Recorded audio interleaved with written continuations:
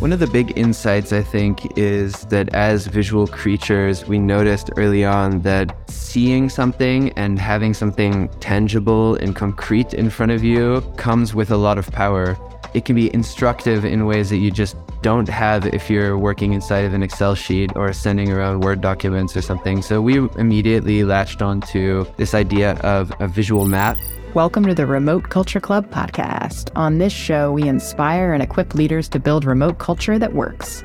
I'm your host, Alex Dunn, and even though I've been leading remote organizations for over 10 years, I'm always learning more. It's really nice to have you here, and without further ado, welcome to the show.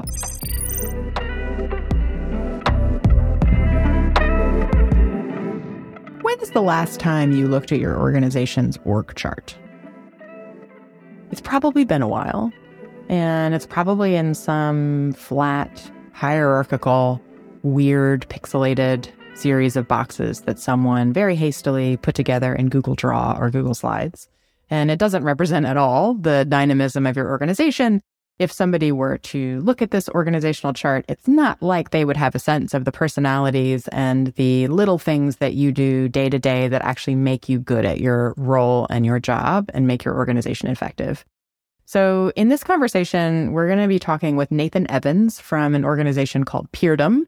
And Peerdom is a little piece of software that helps organizations more effectively map dynamic work relationships in terms of the roles, responsibilities of the people on teams.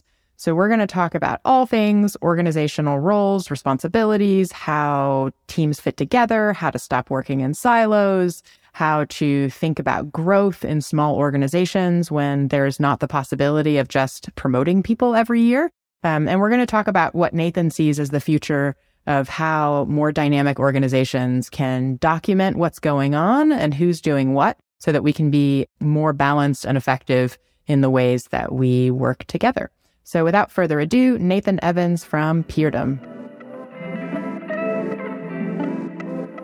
Hi, everybody. I'm here with Nathan Evans from Peerdom, and he's going to talk to us a little bit about how to more effectively structure our sort of roles, responsibilities, organizational structures in ways that make it easier for us to know who's doing what, how collaboration happens in your organization, and generally how to act more dynamically the way that you structure your team. So Nathan, to get us started, do you want to talk a little bit about Peerdom and sort of how you got into this work?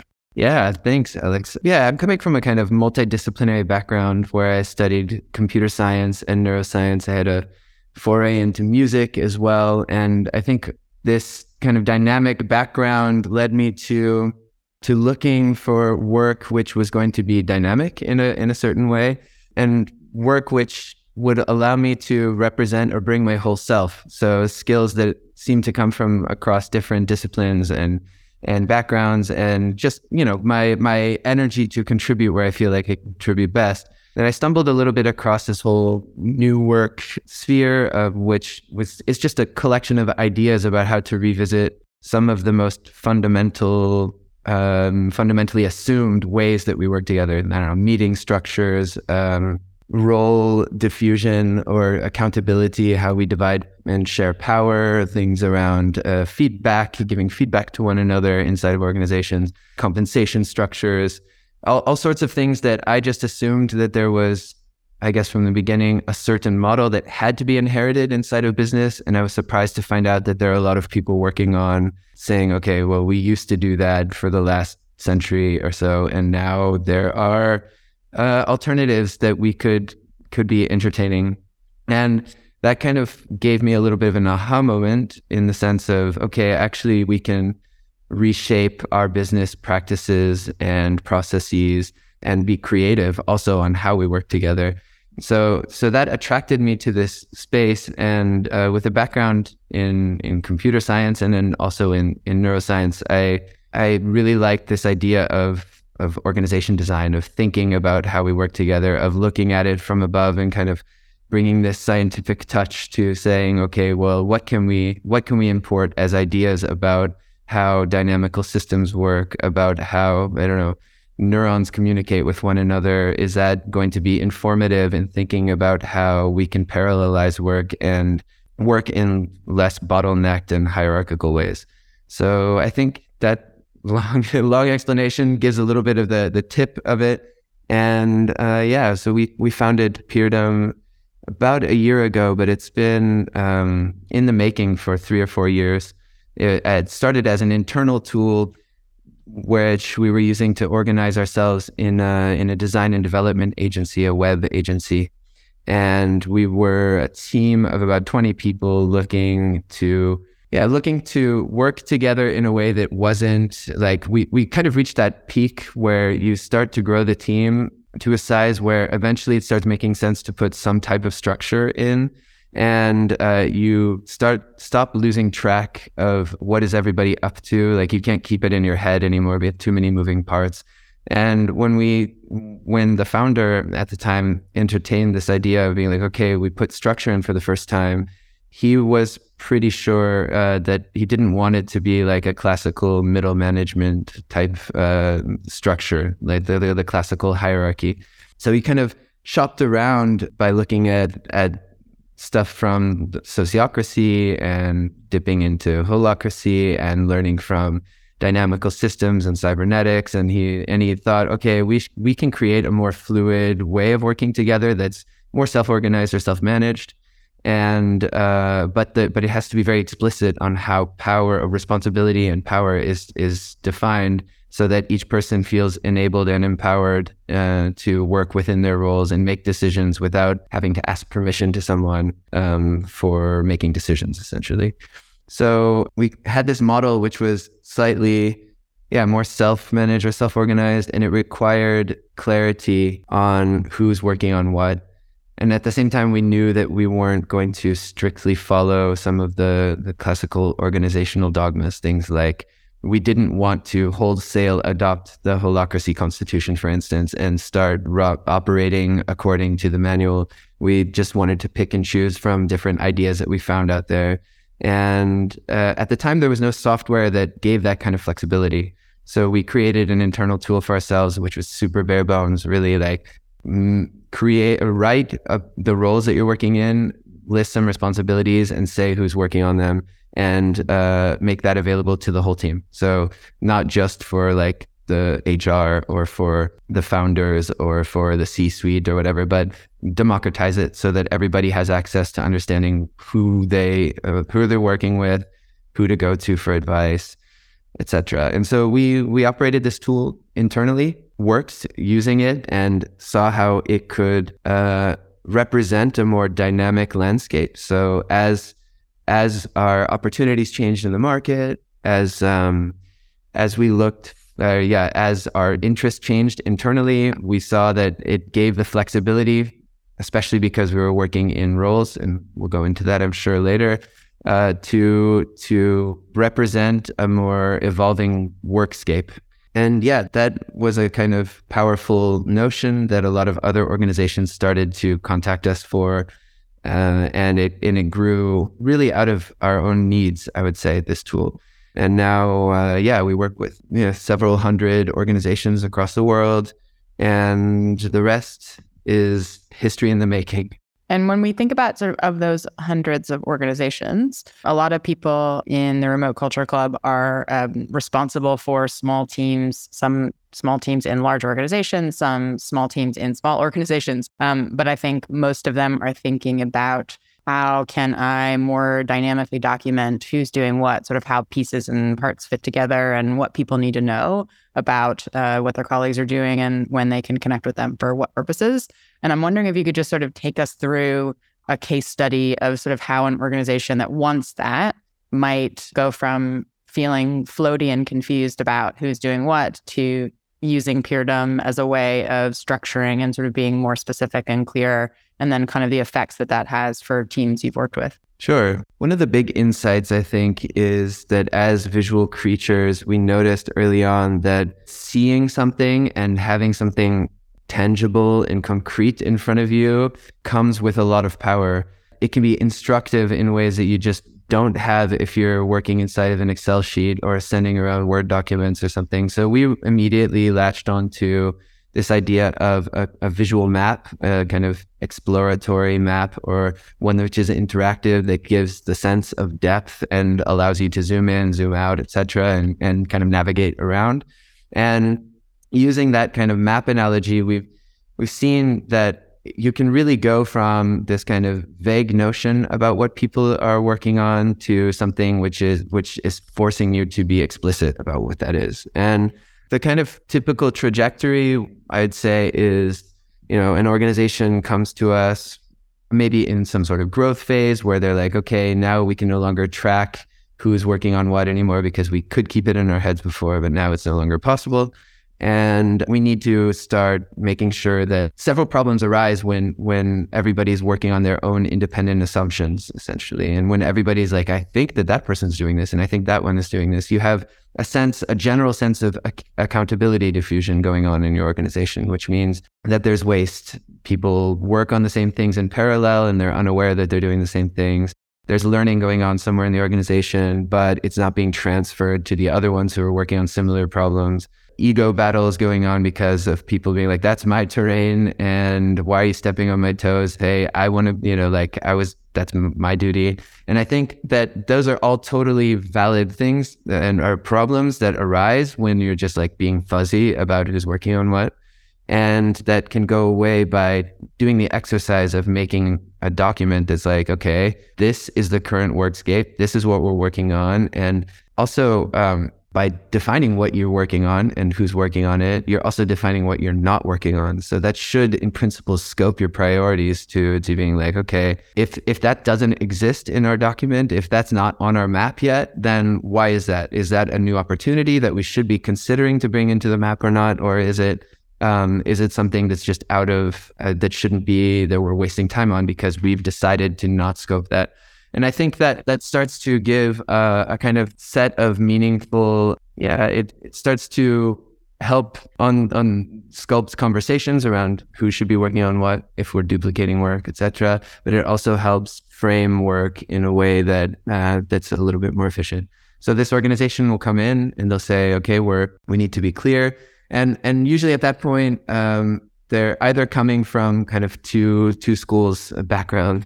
One is, and the most traditional one, I'd say, is that they say, okay, we know that we've hired people for jobs so far. So we have senior marketing lead and a head of development and et cetera. So they have this like job title, and that job title is coming with a description, and the job description is just a wide variety of different responsibilities, which might actually be spanning several different disciplines. It's just that they're clustered together into this kind of monolithic box called a job.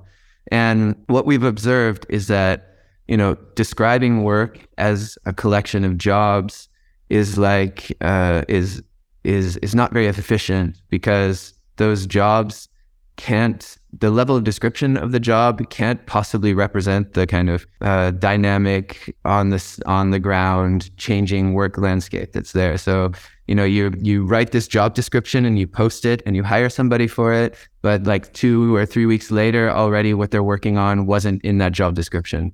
And that's totally normal. And everybody's like, yeah, that's right. What I got hired for is not what I'm working on now. But that means that there's waste going on in the system. In some sense, you're not representing accurately what work needs to be done, and you're not accurately talking about how that work is changing over time. And so, I think we tried to encourage that you break down a job into smaller constituent roles. So you think about a single person not holding one job per se, but being the holder of several roles. And those roles are a little bit more scoped in nature. They have fewer responsibilities that are actually relevant to one another, and that really talk about repeating work that happens in that like particular focus. And with that framing, each person can hold several roles, and even a role can be held by several people, you get a different organizational model that starts to emerge as well. One which is by definition slightly more descriptive or agile or able to represent the moving work landscape. Because I'll give a good example. If you are working as a software engineer and you have just your job is software engineering, and one of your roles is to, I don't know, deploy some piece of code into the world, and all of a sudden a piece of software like an AI software comes along, and that part of your job, which was deploying this thing, is just handled out of the box by this AI algorithm. Part of your job essentially just got automated away. And instead of being like, okay, now we fire that software developer because their job's being automated away, you can say one fraction of that job has been automated away, and we know that 20% of their work is gone. But now, since we describe them by smaller units, we can also say, what can we use that 20% capacity to instead focus on that's of relevance? And so I think this model of smaller, well-scoped roles and holding several of them gives a lot of more flexibility. I mean, I think what I'm hearing there too is just intentionality and specificity with what people are actually working on unlocks sort of more control and more clarity in a way that is powerful, because you're not sort of thinking about a unit of human.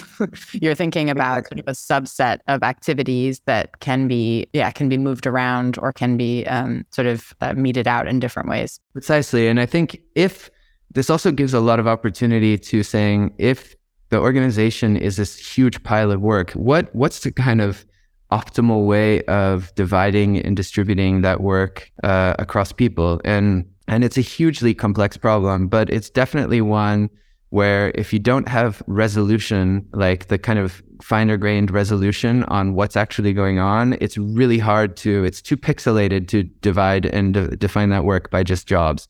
And so, I mean, you could think of it also on the other end of the spectrum, like at the most extreme version, you would have just like this huge mountain of tasks to be done, like, I don't know, respond on this email, or write this document, etc. And I think at the fringes, every individual who's working, especially in knowledge work, has some sort of to-do list that they're working off of, whether it's on paper in some software. And that's totally normal, because like as humans, we do think about like, what are the tasks I need to do today?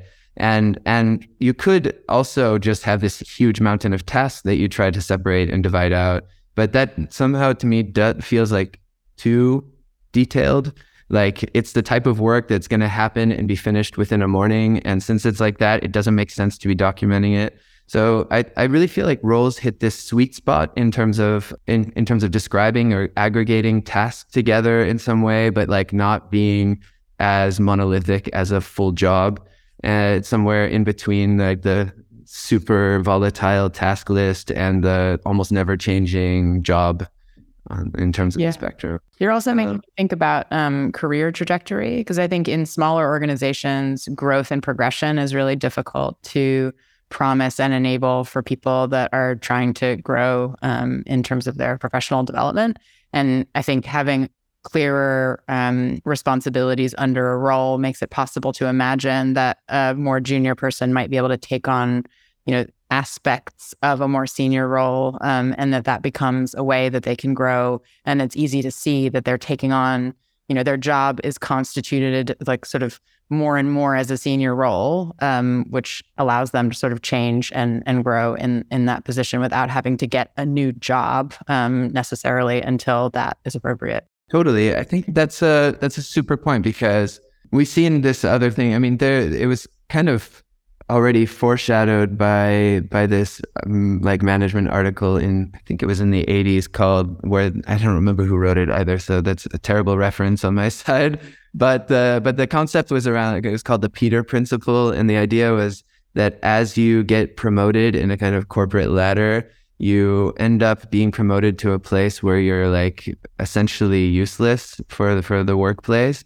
And the concept of that was simple. It's like you are a fantastic salesperson, and so you're promoted to be the manager of the sales team. And then all of a sudden, the tasks that you have to do are things like people conflict management, hiring, and you're great at that. And then you move to the head of the department, and then you're only dealing with strategy all day. And eventually, you're moving into a set of tasks that have nothing to do with sales any longer, but that's what you were excelling at. And not everybody climbing that ladder naturally should have to inherit all of the tasks of this like next box up the ladder. And what decomposing that box into several roles does is it gives the flexibility that maybe some super junior person is just excellent at hiring, or maybe some junior person is really good at being a conflict mediator, and it doesn't have to be the quote unquote manager who boxes that into their job just because it comes with the promotion or whatever. And I think that allows for a more healthy redistribution of work. It can also be the case. But being explicit about the fact that, if you're going into this quote unquote leadership position, then all of a sudden these are going to be the responsibilities that are usually bagged in with that. And if they can be decomposed and that can be delegated in a different way, that offers some type of interesting flexibility. And coming back to your question, or I guess your point on mobility and kind of progression within it, I have to admit that this model of like granular roles ends up changing a bit the way that we understand progression, because a kind of classical progression line would be like climbing the ladder in a usual position-based hierarchy. It's like you become the manager of managers, And so it's pretty clear what progression means. Like if you get the promotion, you can be like, I've moved from there to there. And in a kind of role-based system, it could be the case that, half of your job or 3/4 of your job has changed or evolved over time, and just parts of it have been swapped out for other parts. And is it the case that that role is more senior or than that one or not? I'm not actually sure. It's more about tailoring and customizing your own job over time. So it's like, what are my current interests? Where am I wanting to go? How can I take on more responsibilities on something that I want to grow in, etc.? And so I really like this analogy. I read an article the other day about saying it's not about climbing the corporate ladder, but it's about playing in the like career playground. And so it's more about moving laterally, about saying, what next thing am I going to be working on? Where else can I be going? And that adds a lot of complexity. That means that there's no single unified vision of what it means to progress. It's actually up to each individual at the end of the day. It's like, how do you want to be progressing? Where do you want to go? What are your current skills? What would you like the new things to be?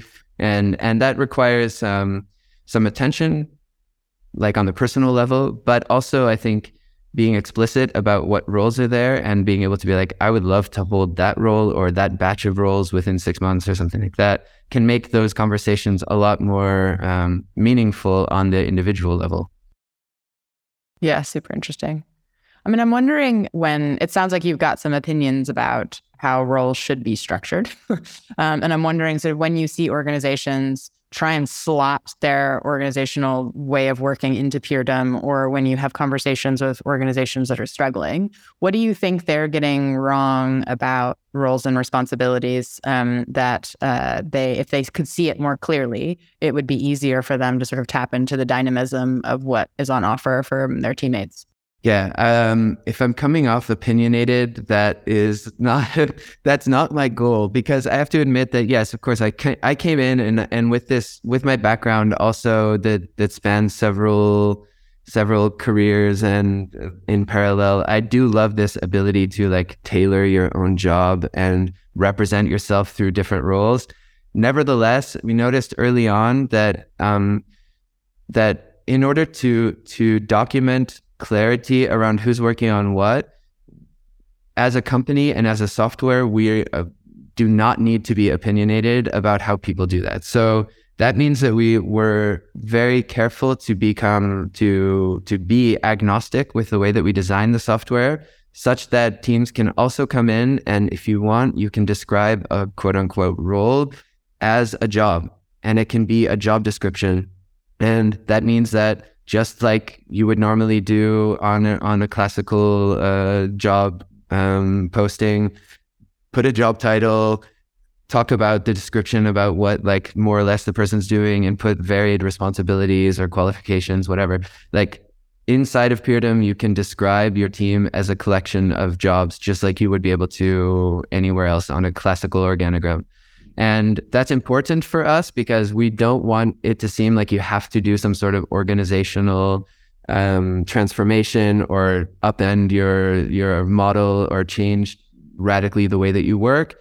It's more about like the very beginning starting point is probably right now you have an organogram or some structure to your organization, and that organogram or idea of who's working in which teams and who's reporting to who or whatever is likely not shared with the whole team. So it's like people that's usually used in HR contexts, or it's usually used from the like C-suite in order to understand how the structure of the organization is, and like maybe for hiring and stuff.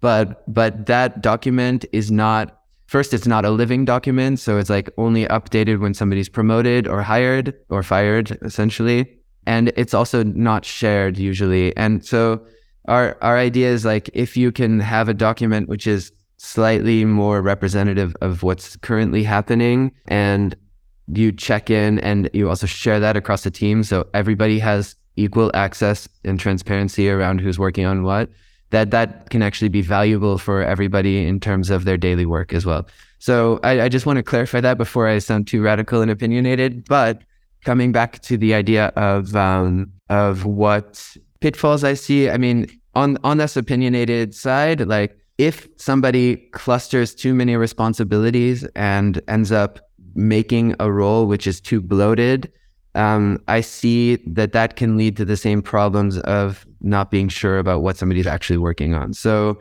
and on the other hand, like too fine-grained is also kind of absurd, because then it's not going to be that relevant. So there is this like magical art of defining something with just enough description for it to be relevant for a while, but not too much such that it's immediately outdated. Just quickly on that, is there a cadence of redefinition that you have seen work? So is it people should revisit their peerdom profile, or sort of how they describe their job to their peers in a map once a month? Is it once a quarter? Is it once a year? Sort of what's your sense on that? This is also a magical question. I feel like from what I'm seeing, it differs from context to context. I mean, one thing that we work with such a wide range of different organizations that the way that they implement it and govern and choose how to update their map, it wildly ranges across the organization. So it might be the case that there's like one single, map maker who's in charge of updating everybody's roles and responsibilities as soon as they're told, either from individuals or from like team leaders or whatever. But that also can go all the way out to a completely decentralized technique, which I saw Greenpeace used, for instance. They were giving everybody editor rights and being like, you can log in and update on the fly your own thing, so that it kind of percolates up and creates this like a more up-to-date version, because you decentralize that work across everyone. And I know that that's talking about the how to update that and not about the frequency. But I mean, what I've seen is, a month or every quarter tends to be where people land on that. I heard an interesting thing yesterday from one of the coaches that we work with, who said, we played around with different rhythms on updating, and we landed on every quarter, not because there aren't changes happening within the quarter, but because we intentionally wanted to be slow in representing those changes. So it's like, if we deem that it's important to understand the work going on, but if we just like threw every new opportunity in the map every day, or we've said like, oh, what I worked on today falls a bit out of my roles, so I'm going to make a new role today, then they saw that as being potentially wasteful, because it might just be noise. And it's like, by waiting 3 months it slows you down enough to say, what are the repeating things where we notice this is definitely has like enough of attention or a big enough delta between what we want and where we are. And I can understand that. So I think the exercise comes down to, how fast do you think that things are changing on the ground, and how much do you want that to be represented in the most current document? So it's a bit of a delay in some sense. That makes sense to me. I mean, that there's that tension between, or there's that sort of the spectrum of chaotic, because I could imagine monthly updating being like, wait, what's happening? And I could imagine, but then you sort of, the payoff is clarity. So like specificity, and actually like it's been recently updated, which means it's right. And I can imagine sort of needing to play with that toggle and thinking about what environment you want to create in terms of the level of speed of change. Exactly. I think that's exactly those are the two trade-offs that you're balancing.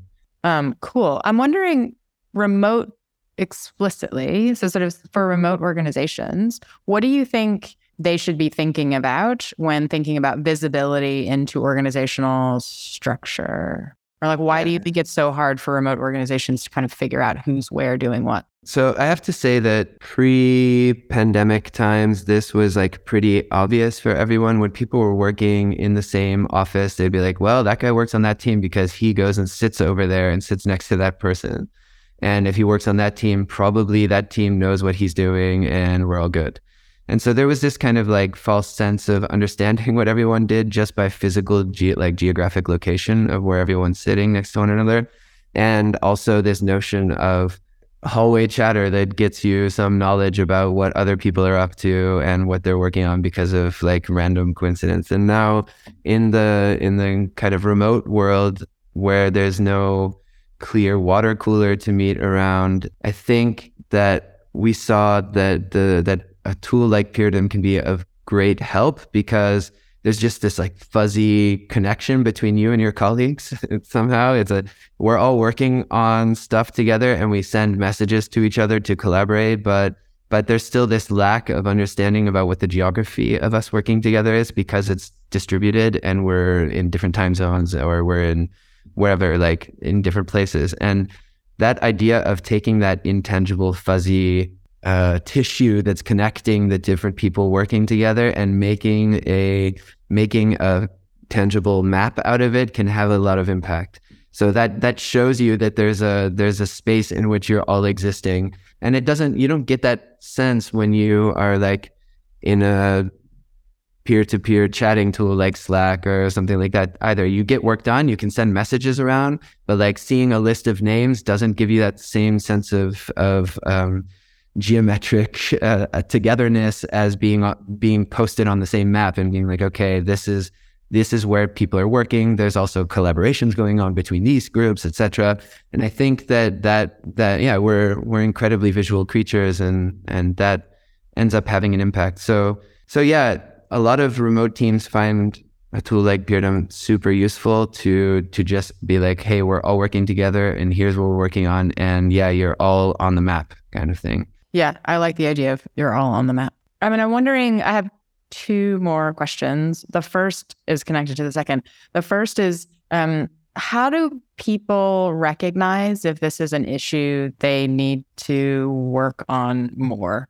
So sort of what are the signs that you think organizations will see if they're struggling with specificity, mapping, responsibility, clarity, that kind of thing? Yeah, often I feel like it comes down to bottlenecks. Usually what's going on inside of organizations and in terms of like work distribution is rising frustration around feeling like you're kind of spinning the wheels without there being that much advance. And usually that comes from people having to like step in and pick up tasks outside of their roles because it wasn't very clear about who should be doing that before or not. And when it feels like there's like a lot of waste and not focus on being like, I don't actually have to care about that at all anymore. There's some like the ability to like go to a profile and be like, these are the things I'm working on and nothing else, gives you a very simple decision-making criterion. Do I work on this or not? It's like, that falls out of my roles and I don't need to. And I think if it continuously rises up as work and still nobody's claiming it, and we're like, some people are picking it up different times, then that's a good point to be like, look, this is the 10th time that we've said to each other that the social media is not being updated, but nobody's taking control over it. We got to create a role and be explicit about who's holding it and have maybe that hard conversation. Like, why has nobody been gravitating toward it? Is it because we need to hire? Is it because there's a misunderstanding about what that role entails? like, who are the candidates for it, and why is nobody volunteering, or why does the role not exist? And I feel like these situations of frustration just arise where it's like, this is just not getting done, and it doesn't see, and we know it's important, but why is it not getting done? And vice versa, if you start having issues on kind of, you start observing these patterns I said before as well, like knowledge is not being shared in the right kinds of ways. So you see that somebody went through doing this whole podcast thing in one department, and they're like, have this whole machine going for how they invite people and how they do the interviewing, and they have this whole beautiful description about how the people should be handling, and they have a whole process behind it. And then some other department or a team is looking to do the same thing. They should be building off of the shoulders of giants in that sense. And it's a waste if everybody's like starting from scratch within the same organization to do the same types of things. So if that kind of knowledge transfer can be made, because there are explicitly two like web, I don't know, or podcast leaders going on in the organization, those two people should be in touch with one another somehow, or at least they should be understanding where there are touch points or not. So I think this idea of knowledge sharing and speeding up to not just like work in parallel in isolation is important, and even more important in remote settings where it's like, I'm not really sure what my colleagues are doing like 300 miles away. So those are two things that come to mind. Yeah. So visibility into what is going on outside of your area of responsibility, just so you can kind of connect dots in the organization, and then repeatable things happening in different pockets of the organization and learning in a sort of tandem way. So you're not, reinventing things that you don't need to, and you're not missing opportunities to learn and get shortcuts from other people that maybe are adjacent to you, but are working methodologically in similar ways. Yeah. Two other answers just came to my head while you're going down it. And one echoes what we talked about before, which is this idea of like self-career progression. So if people are kind of feeling stuck and like they don't really know what it would look like to be in this organization a year or 2 years from now, having this kind of clear role map or being able to be explicit about what opportunities are out there, I think that can also help, as a document that you can bring into mentoring sessions to be like, look, let's talk about what's out there and where would you like to be, because that also gives people a sense of purpose and direction. And so I think that this can also really help be like, okay, for retaining and keeping people around, it's like, look, this is what we do. This is everything that's out there. What would you love to be working on, and what's blocking you from getting there? And I think in that sense, it's like a tool like this, or being explicit about roles, is a great reference for people who are holding those kinds of mentoring conversations. And then lastly, I think it can also, if people feel like they're overworked, I think this whole idea of distributing and dividing work, visibility on who's working on what and what everybody's committed to. So, I mean, we have one feature inside of Peerdom, for instance, where you can take your collection of roles and you can define what approximate percentage are you spending working in each of your different roles. And what that does is it says on a granular level, like, hey, I'm working 5 days a week, but like about one of my days is dedicated to this, about a half day to that, or whatever, like 20% of the time. And in sum, if I'm being very honest about how much time I'm really spending on each thing, it gives this collective sum of how much work I think I'm committing to. And it can kind of immediately show me where I'm being like, I'm committing to way too many things, or I'm trying to do 150% of work in an 80% job.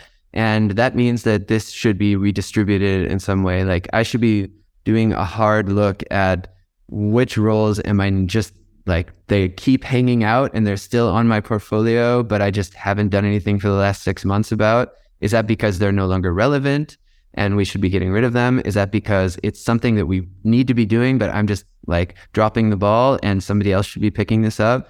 And I think that can be a very honest way, and also a way for individuals to stop feeling like they're just saying yes to too many things as well. It's like, this is your yes package. Is it sustainable for you as an individual or not? And if not, shave it down to make it so that it's actually reasonable. And that can have a lot of really positive benefits psychologically. I can say personally, if I trim some roles off and I'm like, I don't have to worry about that anymore, that's great. Like there's a sense of relief that comes from being explicit about being like, I took that on, but now I'm explicitly handing that over to somebody else or removing the role because it's no longer relevant. And there's this sense of like, my to-do list just shrank. I think also those 2 points marry, because I think there could be someone else in the organization that wants something that is currently overextending you. And that if you don't know what those things are and you're not clear on that, then it becomes impossible to sort of make that trade. This is one of the cool things I think we're working on, is a kind of internal job marketplace for that very reason. Like, you can flag a thing and be like, hey, I would love to get rid of this role in 6 months. Who's game? Or we need more help in this. Who's game? And this kind of like, I love the idea that you, instead of living in a kind of organization where everything is assigned in some sort of top-down mechanism, it's kind of volunteered for in a bottom-up way. And I think that psychologically, this really helps with feeling engaged in your work. If you feel as an adult that you got to choose and craft your own job by being like, I'm working on this because I'm committing to it, rather than being like, this was handed to me yesterday, I think, yeah, there's something that just makes you feel like you're commanding your own ship, and that agency has a lot of impact in the way that you show up and do work. Yeah, totally. Okay, my last question, and feel free to plug Peerdom in your answer. If people were thinking, what steps can I take now if I'm noticing some of these symptoms that you describe, what's some sort of rudimentary or sort of first steps that you would suggest people take to start on a path of better documenting more dynamic sort of work structures? Yeah, good question. So I think the very beginning is, okay, say you have to kind of put yourself in one of two categories. One is you already have some type of documentation, which might be an organogram, it might be job descriptions, it might be written in an Excel sheet or in a document or whatever. You have some type of way of being like, we know more, we've described something before. In that case, you're pretty much already ready to go, because you could start translating that and then into a map and creating a map to be like, this is what our current status is. I usually recommend also that organizations don't like come in and give me this like fantasy world where they wish they were working, but rather they take a snapshot of being like, this is where we're at right now. This is how we're structuring. This is what, and then you can have, once you see it, it's really easy to hold conversations around like, what is the next step to change, rather than like, let's sit down and engineer our perfect future and put that in. Because I think it's really only through this, like, here's where we are and here's the next small step to take to get to toward where we want to go is really the only way to see actual progress. And so yeah, that's a matter of translating some things into the software. It's like adding your teammates, assigning some people to roles, being like, who's working on what currently. And that document can also, which segues into the second category, which is you have no documentation in any way. And there you might want to then collect information around what people are working on. And I think there it's pretty straightforward in some sense. Like, you have a couple options. One is you have this beautiful mastermind who knows what everybody's working on every day, and they can just, create this top-down chart. It's very unlikely in this case. So usually I recommend to go to everybody, or at least have at least somebody who's aware of their team context and do this. And in that sense, you can distribute the work a little bit. It's like either, like I said before, where everybody's contributing, or maybe one representative for teams of 5 or 6 or 7 or whatever. And they create like their local context. What are people working on around here? And we put that all together, and it creates this like higher bird's eye view of what everyone's working on. And that first documentation should be based off of like, okay, what in the last month or two did you work on? Where have you been spending your time? What roles are they? Can you define a piece of work and you like split your job in a way such that you could in principle hand that part of your job over to somebody else, because it could be somebody else who's doing that part of your job.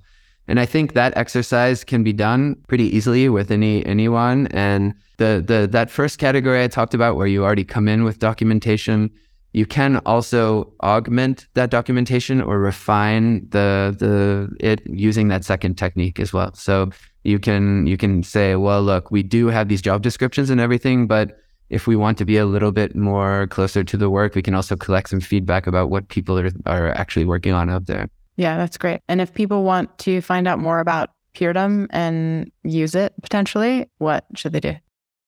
Yeah, so everything's through the website. You can go to peerdom.com or peerdom.org. You can start a trial. We have a 3-month trial to work on, and that is usually, we've seen that that's usually enough time to already like put in a map to already collect feedback. The software was really designed to be incredibly simple out of the box, so that there's not a big learning curve. I mean, you can add your colleagues, you can add a role, and you can like put them into groups of roles or teams. And that's out of the box. The core product is really just that. It's around the role map. Of course, then we add a lot more functionality through an app store where you can add additional modules. And those modules cover different operational touch points in your organization. Things like goals and, I don't know, like OKR, KPI stuff, or giving feedback to one another, or defining cross-functional projects, or these types of things. And all of that functionality is completely optional, but additional, but can be added on top of the map. And I think the starting point is really just visit Peerdom's website and start clicking around, because it's not overwhelming in terms of menu options, or there's no big manual you need to read first. Yeah, it's also really fun to look at the examples and like poke around and sort of see how organizations are structured, because I found it really interesting to sort of see how much I know about an organization by looking at its map and how much like what I would ask if I were talking to someone in that organization. So I feel like it's also fun to like see how other teams have documented their setup. Yeah, I think that's actually, I'm glad you mentioned that. So this showcase of different organizations that we have, these are Peerdom customers who have opted to make their maps completely publicly accessible. And I mean, it's sort of my hidden agenda that at someday this can become a repository. I guess it's not so hidden anymore, but a repository that people can really, like we said before, you build off of the shoulders of giants. So if I were to go in and I see that they're organizing themselves with these like classical communications roles, why should I have to rewrite roles from scratch? I should be able to just like copy and paste them into my map and start building things in a faster, more informed way through learning from how others are doing it. So it's kind of like dissolving these boundaries between organizations and getting us out of this like everybody does everything behind closed doors scenario, where I mean, I'll admit, I know that it's useful in your competitive sphere to not be super open about everything you're working on. But in most scenarios, if I understand how an NGO is organized internally, that doesn't really change. There's no competitive advantage there. No, there's no competitive advantage. And also for them, it's actually good to collaborate across NGOs, because they're also looking for ways to do that. I give NGOs as an example, but even in the private sector, like a catering company, it's just like zero problem for me to learn from a catering company as a software company. So I think that will become a bigger part of the way that we end up sharing and kind of democratizing organization design, making it so that, you know, how you structure your organization, the complexity of the roles, the way that you define them is something that's of learning material for you to build new organizations in a more fast way, or to update or transform your organization through learning how others have done it before. Cool. Okay. Well, thank you. This was awesome.